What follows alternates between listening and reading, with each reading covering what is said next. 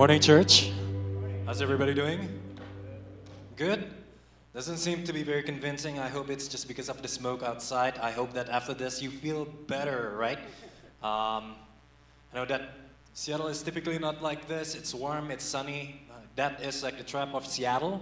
It's so beautiful outside. Unfortunately, today it's a bit smoky. I can tell, and also sorry, I have a little bit of a voice problem, probably because of the smoke outside. Not sure, but hope that you can hear me well. Because today we're going to continue on the topic that we've been talking about, freedom from chain.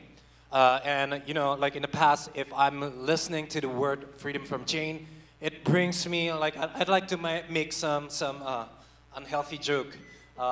Back then, our senior pastor, his name is Chan, and we like to joke like freedom from Chan.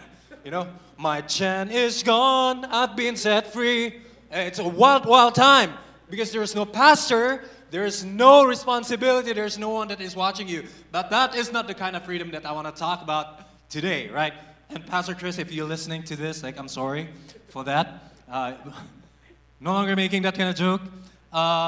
The freedom from chain we're going to talk about today is that, it's not just the feeling that you have no responsibility in your life. Because responsibility is not the same as being chained. Having responsibility in your life, it doesn't equate with not having any freedom. I believe, however, having freedom is having the ability to choose for your direction, having the ability to fulfill your destiny in your life. Amen. You don't seem to be convinced here. Can I get an amen? All right, this side kind of convinced. What about that side? Are you convinced that you have freedom in the Lord? No? Oh, come on. We are free people. We have freedom in the Lord. I believe that with all my heart, that God has set us free so that we can fulfill the destiny in our lives. He has set us free to empower us so that we can pursue the dreams. He can pursue the full potential that He has set for you and I in our lives. Amen. Okay, better. So, whenever that we're talking about freedom from chain, we're talking about being able to move around, being able to pursue the destiny, being able to move forward and to reach the goal that God has placed for you and I. Today, we're gonna when we're talking about freedom from chain, we're gonna learn a lot from the Israelites. They were bound in bondage before, and we're gonna get into that verse shortly. But while they were in chain, while they were under slavery in Egypt, they cannot fulfill the promises that God has to place in their lives of being a big nation, of being a blessing to everybody. They cannot do anything while they're in chain. And I believe that we as Christians, sometimes we allow chain to happen in our lives. That we cannot fulfill the promises that God has for you and I. Now, when we're talking about the freedom from chain today, the topic that I want to talk about is be free and stay free. Be free and stay free. Because being free sometimes is easy. It's a gift. We live in the United States, and there's this saying it is the land of the free. We have freedom, we have liberty. That is something that is just given to us. But staying free in our lives, sometimes it's an option because it's easy for us to lose our freedom through the wrong decision that we make in our lives, through the stupid decision that I make in my life. Sometimes I lost my freedom. Am I right? I like to think about freedom like a key. It can open and it can lock doors, but it allows you to have options. What doors are you going to open? What doors are you going to close in your lives? And a lot of times we use these keys irresponsibly in our lives, that we lock and we misplace it, that we just lock the potential that we're supposed to pursue. We lock our own doors that we cannot reach our full potential. This is something that I recently learned as a millennial. My son is no longer called a Gen Z, apparently. I didn't know that. He's actually the first generation of Generation Alpha. I don't know why it's called Generation Alpha, but bear with me. As a millennial, there's a lot of things that we don't understand because it's an old technology. Like my dad used to say, like, back in my days, computers are so huge. It used cards, and we have to poke holes on it. And after that, like, it runs hours and hours and hours. Today, I have no idea of what a giant computer looks like. You probably can relate with me. And you, Gen Z, you probably don't know what a telephone booth looks like. Right? But Generation Alpha is even worse. If you're listening, Generation Alpha, you're in a Sunday school right now, most likely. They never actually seen a physical key before. A lot of Generation Alpha, they have no idea of what a key is. In their mind, it is a fingerprint locker. You use your fingerprint, it'll open. You punch a bunch of number, it opens. But they have no concept that a key is like a metal thing that you insert inside of a hole, you turn it once or twice and sometimes triple times, pull it out, then something opens. If you lock it, if you pull it, turn it on the other side, it'll lock. Magic. Have no idea of what it is. So one time when we were on a vacation, we went to Europe and we stayed in this nice Airbnb. And it is an older place where they say that it's rustic. And my kids have no idea because in their mind, like, a key looks like just a bunch of numbers. Or at worst, it looks like a piece of card. You tap it, magic happens. But they've never seen a metal piece of stick that you need to put inside of a hole and turn. They got so marveled by this wonder of this metal piece. And they started playing with it. After we told them, do not play with this, they started playing with it. When we were asleep, apparently they woke up, they snuck out, and they started playing with it. Generation Alpha, I don't know what's wrong with you.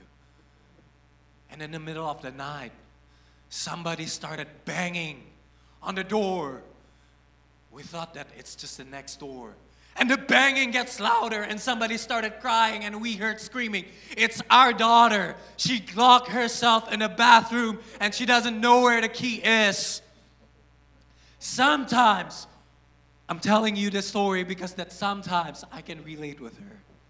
Out of our curiosity, out of the thing that we already heard we're not supposed to do, we snuck out and we started playing with the freedom that we have, with the key that we have in our lives. And we got ourselves locked in a rut that we don't know how to get out from. Can you relate with that? Is it just me? That sometimes I make like silly, stupid decisions in my life. That I lost my freedom. I become bounded by things in my life because of the silly kind of decision that I made in my life. How many of you can relate with that? Right? It is not somebody else's fault. It is not your neighbor's fault. It is not your spouse's fault. Sometimes it's our own doing that we got ourselves in such a trouble, in such a situation where we lost our freedom, where the door no longer opens and we cannot get out. We can no longer travel to places that we wanted to go. And my dilemma back then is whether to kick the door open and pay like a couple $100, or what do I do here? And good thing that my son knows after playing with all the key that, hey, there's a spare one, and we were able to open it. Thank God. Or somebody else will be locked inside of the bathroom for a long, long time. Right?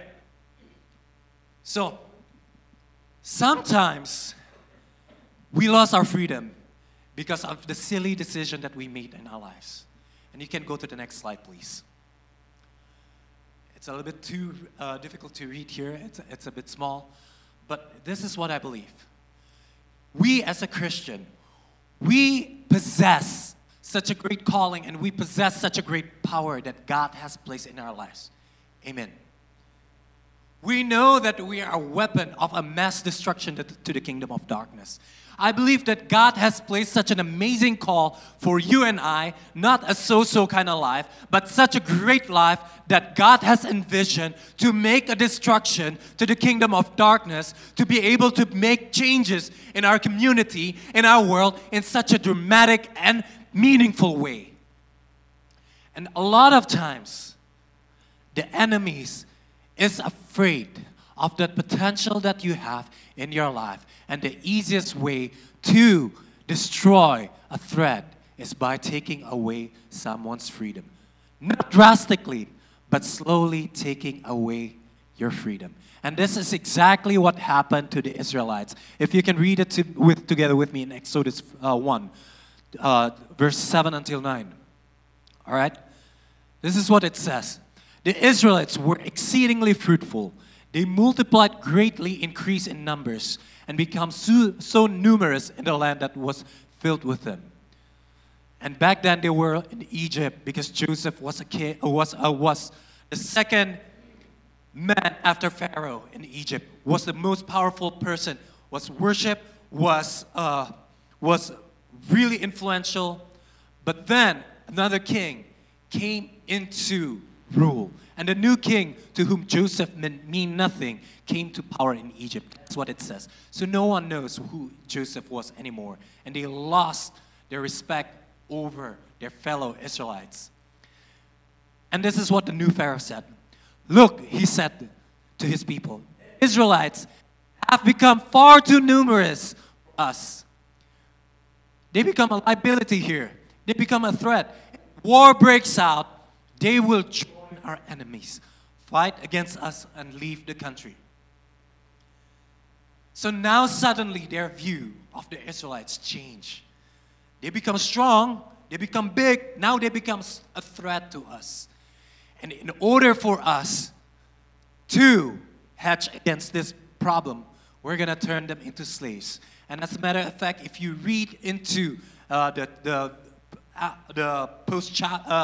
verses after this, you will find that Pharaoh instructed for all baby boy to be murdered. So they will lose their power to fight against the oppression. The easiest way to take away your calling, to take away the power that you have in your life, is by slowly taking away your freedom in your lives. And that is exactly what we want to try to prevent. We want to ask ourselves, are we still free? Because being free is a gift of God, but staying free is a work, it's a responsibility, it's something that we have to do. The people of God. Amen. It's not something that is easy. It sometimes requires a fight. It sometimes that it requires effort, because staying free is work. Let's go to the next slide, please. And true enough, after the Israel becoming oppressed, they were under a slavery for so many years. It becomes something that they're so accustomed to. And when Moses came to the land of Egypt to free the Israelites, right?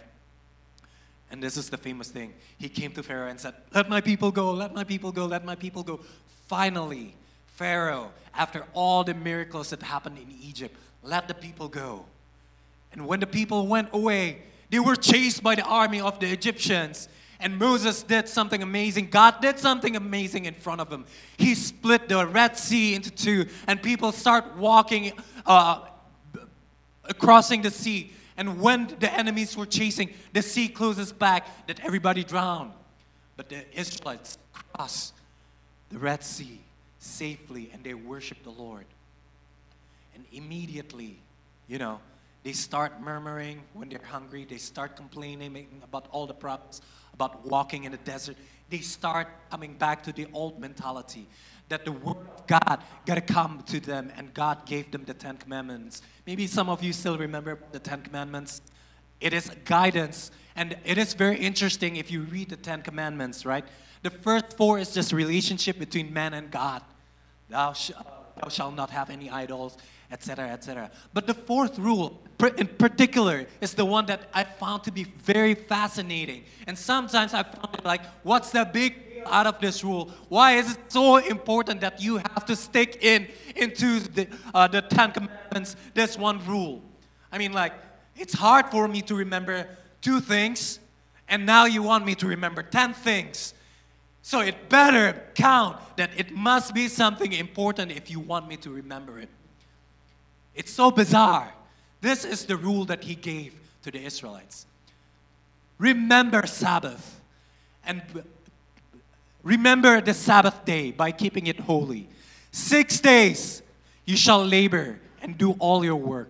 But on the 7th day is a Sabbath to the Lord your God.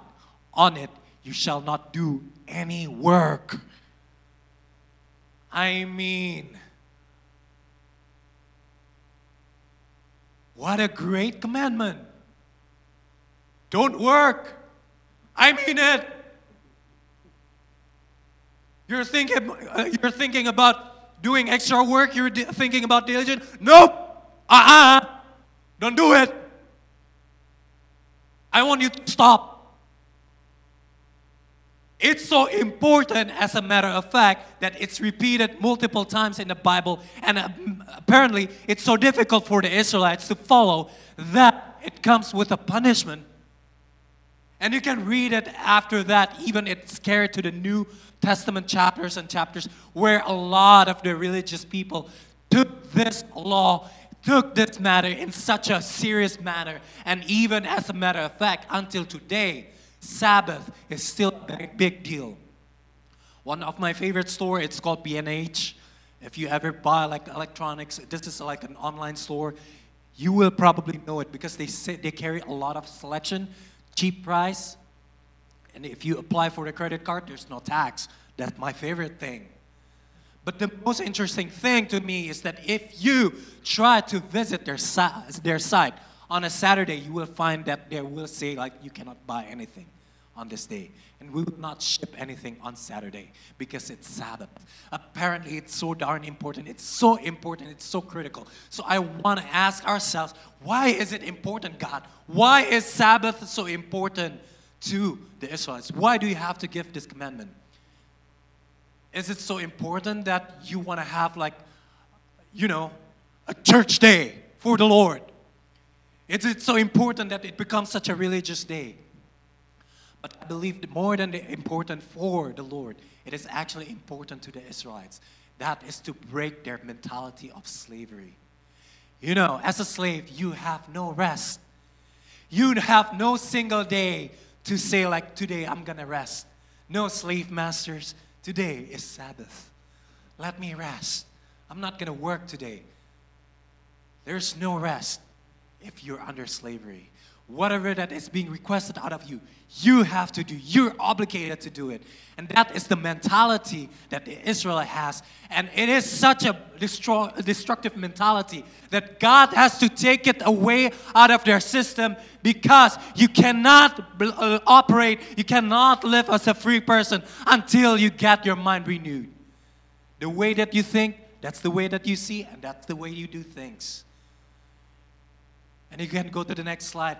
I believe it's so important because the hardest prison to escape is our own mind. And as long as we still see our self as a slave, as a victim, as somebody that is obligated to fulfill our sins, or to fulfill our sinful desire, we cannot live as a free person. How many of us, we have heard the term like the saying when people are saying, what can I do? I'm just a man.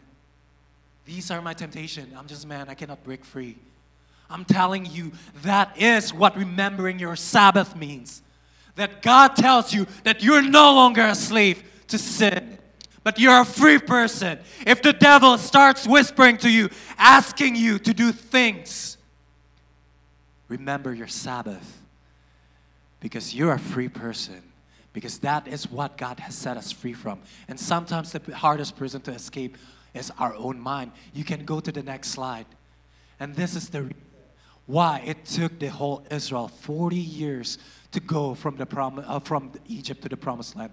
And I know like this map is probably too small for you to see, but you can see on the very top left there, that is their beginning of their journey. And their ending of the journey is at the very top right side. Jerusalem, Jericho, it's nearby.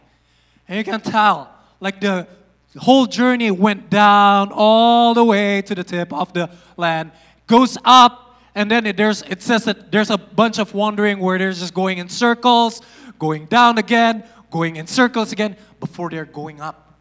Took the whole Israel's 40 years. And it got me asking myself, how long does it take actually for this whole journey to happen? And I opened the most trusty tool out there, which is Google Maps. You can go to the next slide. Punch it in. How long does it take from Cairo to Jerusalem?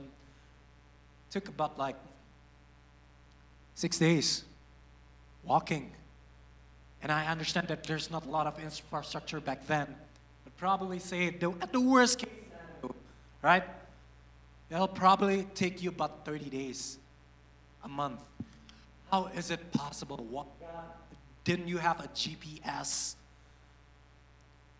Is our God a lost God that He took the whole Israelites in wonder? You know, something that should take like 6 days, becoming 40 years. I believe that that's not the reason, but I believe it's because of the mentality that got to be changed. Sometimes the way that we see ourselves creates a trap. Sometimes the way that we see ourselves, our mentality creates a trap for ourselves that we cannot get out of from. And until we break free from our old mindset, until we take a leap of chance, until we decide that we're going to change, we're going to walk in circles. Can go to the next slide. There's this movie back in 1993 that is really, okay, it's not there. That's fine. Can you try to refresh? Anyways, back in 1993, this is a long, long time ago. You millennials probably remember what it's like, Gen X. But Gen Z, I'm sorry, you probably don't know. But there's this wonderful movie that is so famous. It's called The Groundhog Day. How many of you have heard about this movie? Groundhog Day? Yeah, it was a low-budget movie. They didn't anticipate this movie to be famous, to be good, doing well. Go ahead and watch this movie. I actually never really watched this movie, just clips out of it. But after reading the synopsis, this is in my to-watch list. It is very, very interesting because like there's this story about this reporter, a weatherman, Phil Collins. And he was about to go to a small town in Pennsylvania to make a weather report during the Groundhog Day. Not a big deal, Groundhog Day. What's a Groundhog Day? That's exactly his point. And he's a very, very cynical kind of guy. He's a very lonely and cynical kind of guy, you know? And he's not happy about going to Pennsylvania because, like, what's so interesting about this whole Groundhog Day? And what's so interesting about the weather? And when he went there, obviously being cynical, being a very critical person, he's just saying, like, it's gonna be cold, there's gonna be a storm, there's nothing interesting, and there's a storm that is going on there. And as a stupid movie, he got trapped in the town due to the snow. And not just being trapped in that town, you know, he got trapped in time. So every single day that he woke up is a Groundhog Day. And every single day, he got to repeat the same thing that he did yesterday. He got to repeat the weather of Groundhog Day. So you can imagine, and some mathematicians, people who are really into the movie, started doing the mathematics behind this, my kind of thing. That's why I'm so interested. And they figure out, like, based on our calculation, Phil Collins spent 33 years reporting the Groundhog Day over and over again. But the interesting thing is that when this curse happened and he got stuck with this town, the only way to break this curse, obviously, as a rom-com movie, is by getting a true love entered into his life. Obviously. The problem being a cynical, being a person that is critical, you know, he's always coming with a negative side of the story, and he's always chasing people away with his negativity. And he's trapped in this town for 33 years until he decided that I'm going to change my outlook and I'm going to be more optimistic And when he decided that he's going to be more optimistic and positive, he becomes more attractive. He becomes more likable. And that is obviously when the curse was broken because somebody fell in love with him. End of story. But the thing that I want to bring up, this is not the Groundhog Day movie. But the realization is that, is it true that sometimes our attitude is the thing that traps us? Out of the rut that we're in. Maybe it's our complaining, like the Israelites, that we keep on complaining. We keep on complaining. We don't have that winning mentality that God keeps on looking at the Israelites and saying that, nope, you're not ready to enter. Nope, you're not ready to win the battle yet. Nope, you don't have that winning mentality, that willingness to fight, to win your land. And I know if I let you into the land right now, you're going to lose all the battles that's in it. And the whole kingdom of the Israelites is going to be gone. It's going to be obliterated. It's going to be no more. Maybe the reason that you're still stuck, maybe the reason that you are still wandering around is because God is looking at us and God is saying that, nope, not yet. I got to make you ready. You got to change the outlook in your life. Second thing, I want us to check, when we're talking about freedom, how do we check that we still have our freedom? I want you to check, next slide please. Who do you put your trust in? There's a saying, be careful who you trust. Salt and sugar looks the same, right? Made this mistake before? I made this mistake before. Ever made a salty cake? Yep, been there.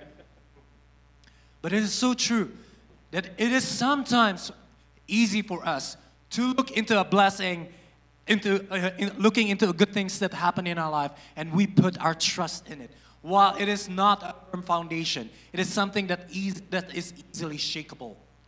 You can go to the next slide. I'm really obsessed with documentaries, and one of the things that I like, you can go to the next slide. One of the things that I recently watched about is about Pajan. Pajan is a cruel process of taming an elephant. It is widely practiced, and if you understand this, you will also feel bad about it. Because Pajan, the very word actually means breaking the spirits. Breaking the spirits of an elephant.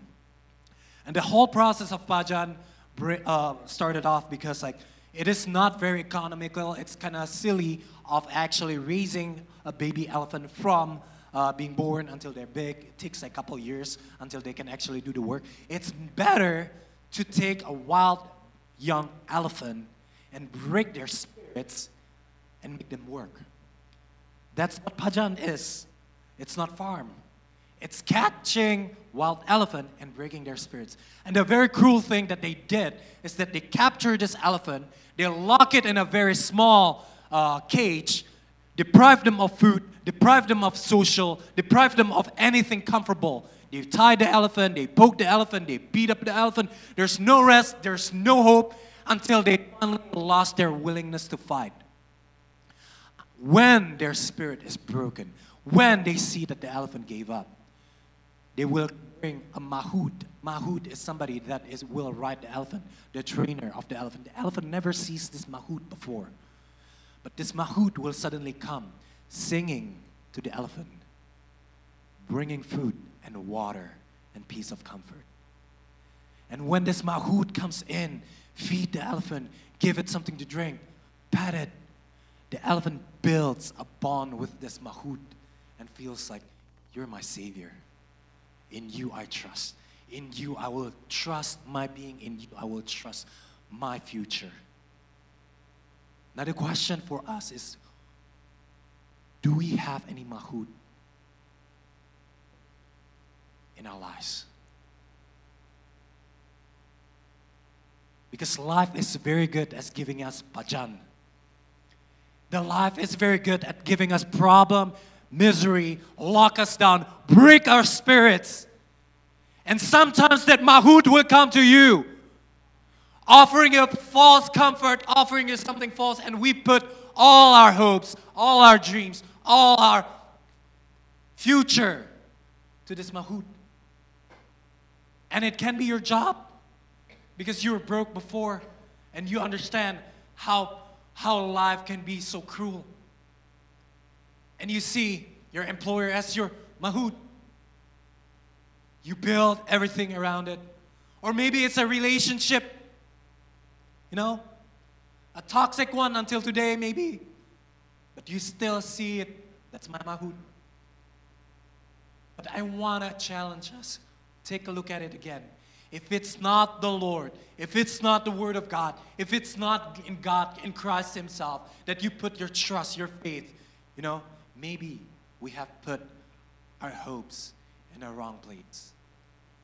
And I think this is the whole reason why sometimes it's important, sometimes it's healthy for us to give. I don't want to make this whole preaching about giving, but I believe that, money is a big thing in everybody's life. And sometimes we put our trust in the wrong place. We put our trust in mammon, in money. That becomes our mahout. And when we're giving back to the Lord, we're saying that, money, you're not my mahout. Money, you're not my master. I'm not going to put my trust in you. That's why it hurts sometimes. But it's a good way of separating ourselves. It's a good way of not putting our trust in our future in money. I want to challenge us. Maybe you have mahouts in your life that you need to be separated from today. What is that mahout? Right? Do not crave for Egypt. Because if you read in Exodus 16 verses 3, this is just right after they went out of Egypt and they got free. They got hungry and they started grumbling. If only we had died in the Lord's hand in Egypt. There we sat around pots of meat and ate all the food that we wanted. But you have brought us into the land of this desert to starve this entire assembly to death. Do not crave for Egypt. Separate yourself from your mahout. Because sometimes a pain not being, but by what you thought be a master is a good thing. I want to challenge us to question ourselves on this one. If you want to have your freedom, you got to learn how to build your wall. All right? There's a saying in Proverbs 25, verse 28 says, like a city that's been broken down without walls is a man whose spirit is without any restraint. A lot of times we think that when we're talking about freedom, it means no rules. But that's not true. Freedom doesn't mean that you don't have any walls. Freedom doesn't mean that you don't have any rules in your life. Freedom means that you have options to protect yourself. Freedom means that you still have that option to preserve yourself, whatever that you do. And therefore, it's so important for us to have a wall around our lives. There's this story, a very old Greek myth, story, legend, Odysseus by Homer. Not that Homer, but you got the idea. Homer is a famous writer back in those Greek era. And he wrote a story about Odysseus. He's a Greek hero, myth, legend, and he's supposed to be an advisor, and he went back from the Trojan War back to his Greek land. And during his travel back, there's this famous story about Odysseus and the Sirens. The Sirens is like the creature that has a form of a beautiful woman, the feet of a bird. And the legend has it that they sing such a beautiful sound, such a beautiful song, that every single boat that will travel through their territory will always get lured and will always get destroyed because they got too close to the rocky parts of the ocean. It is so famous that the story, I wonder even if that is what really happens. Number one, who got to live to tell the story then? But that matter aside, Odysseus was trying to cross this land back to his home country. And he got to pass the land of the Sirens. And he heard that the myth has it that the siren song is so beautiful that no one can escape it. Anyone that hears it will get lured and will eventually destroyed. So in the story, Odysseus decided something that is very interesting. He decided, like, let me gather a bunch of beeswax, think about it like Play-Doh. And I want every single one of my men to put this Play-Doh thing in their ears so they will not be able to hear the siren song. But me, Odysseus, I'm so curious. I'm such an adventurous person. I want to hear what this song is about. And men, in order for us not to be destroyed, even though I have my ears open, I want you to tie me on this boat as hard as possible, as strong as possible. If you ever look at me yelling and screaming, do not loosen the rope. Bound me to this rope as hard as possible. And the men did bound Odysseus' heart on the boat. And they start crossing the land of the Cyrene. Truly, shortly after they got close to the land of the Cyrene, Odysseus started to hear such a beautiful song. And he started screaming and yelling, let me go, go to that place, go to that place, go to where the Cyrenes are. But they keep on going, and finally they reach to their land. And the lesson out of here is that sometimes you need to bound yourself to something bigger, something greater, in order for you to keep your true freedom. You got to bound yourself to your destination, to your calling, in order for you not to be distracted and get your freedom away from you. But the question for us is sometimes, do we even have a rope? Do we even have boundaries in our lives that binds us? Because if you don't, it's just a recipe of disaster. Talking about habit, if you know that the thing that usually takes freedom is your credit card, I strongly encourage you to cut it into pieces. That be your rope. If your enemy so far has been your internet and your bad habit, I strongly encourage you, maybe it's time for you to move that computer away.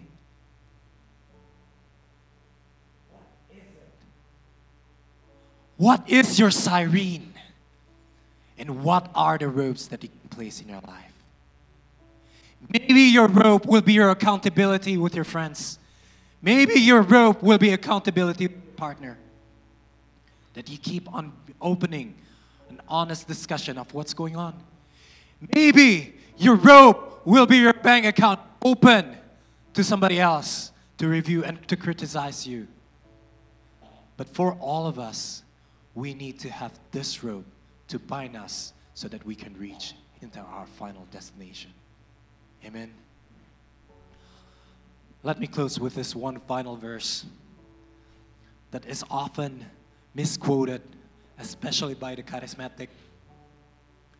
It is from Luke 11, verse 24 until 26.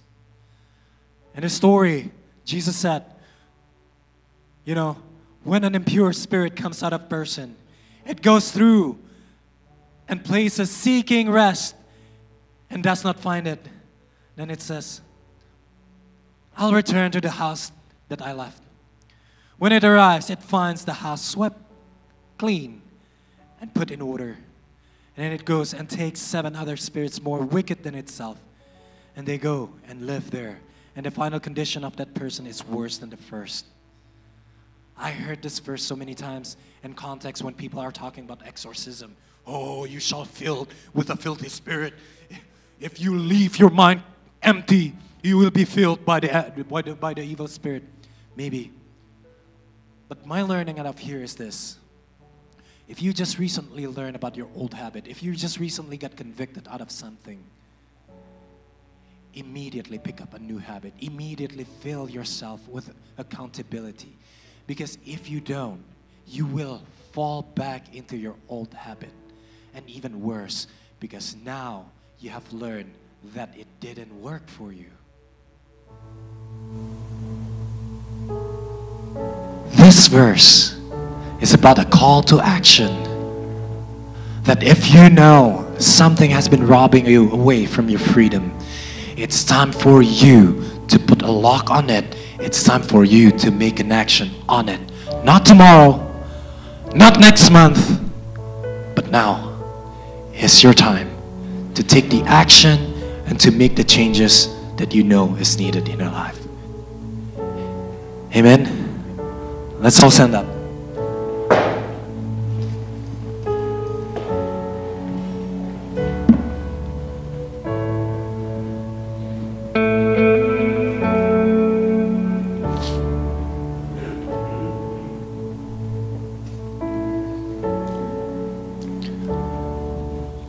Father God, we just want to thank you this morning, Lord, that you remind us who we are.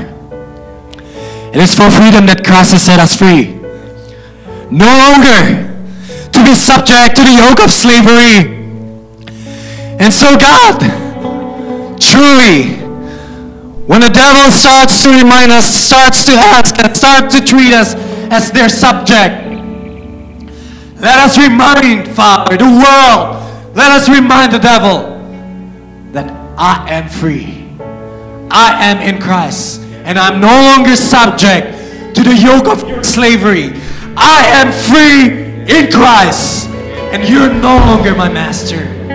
You can't tell me what to do anymore. And today, if we've been full in submitting our freedom, we will come back and we will take away. We will take back what belongs to us. That is our freedom, that is our calling, that is our purpose. Father God, this morning, Father, we just want to pray. If there's any area, Father, where the devil has foothold, where they have bullying us, Father, been lying to us, taking us as subject, we just want to pray for freedom. I pray for everybody right now, Lord, to be opened up, that we will take, Father, the rights that we have received as your sons and daughters, that we will be able to be free. I pray for changes. I pray, Father, for a change of direction. I pray, Father, that we will start taking the right options and directions in our life. We thank you, Lord Jesus.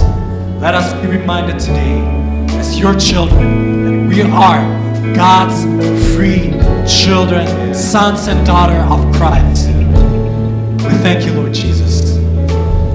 Let's lift our hands all together in this place and receive the blessing of the Lord. Father, you see every hands that are being lifted up right now. Let us be reminded who we are, sons and daughters of God. And let us go home, Father, from this place, carrying the peace and the freedom of the Holy Spirit from now on until eternity, Father. And let us be able to fulfill the calling and destiny that you have for us. We thank you, Lord Jesus. And in your mighty name, all God's people say, Amen.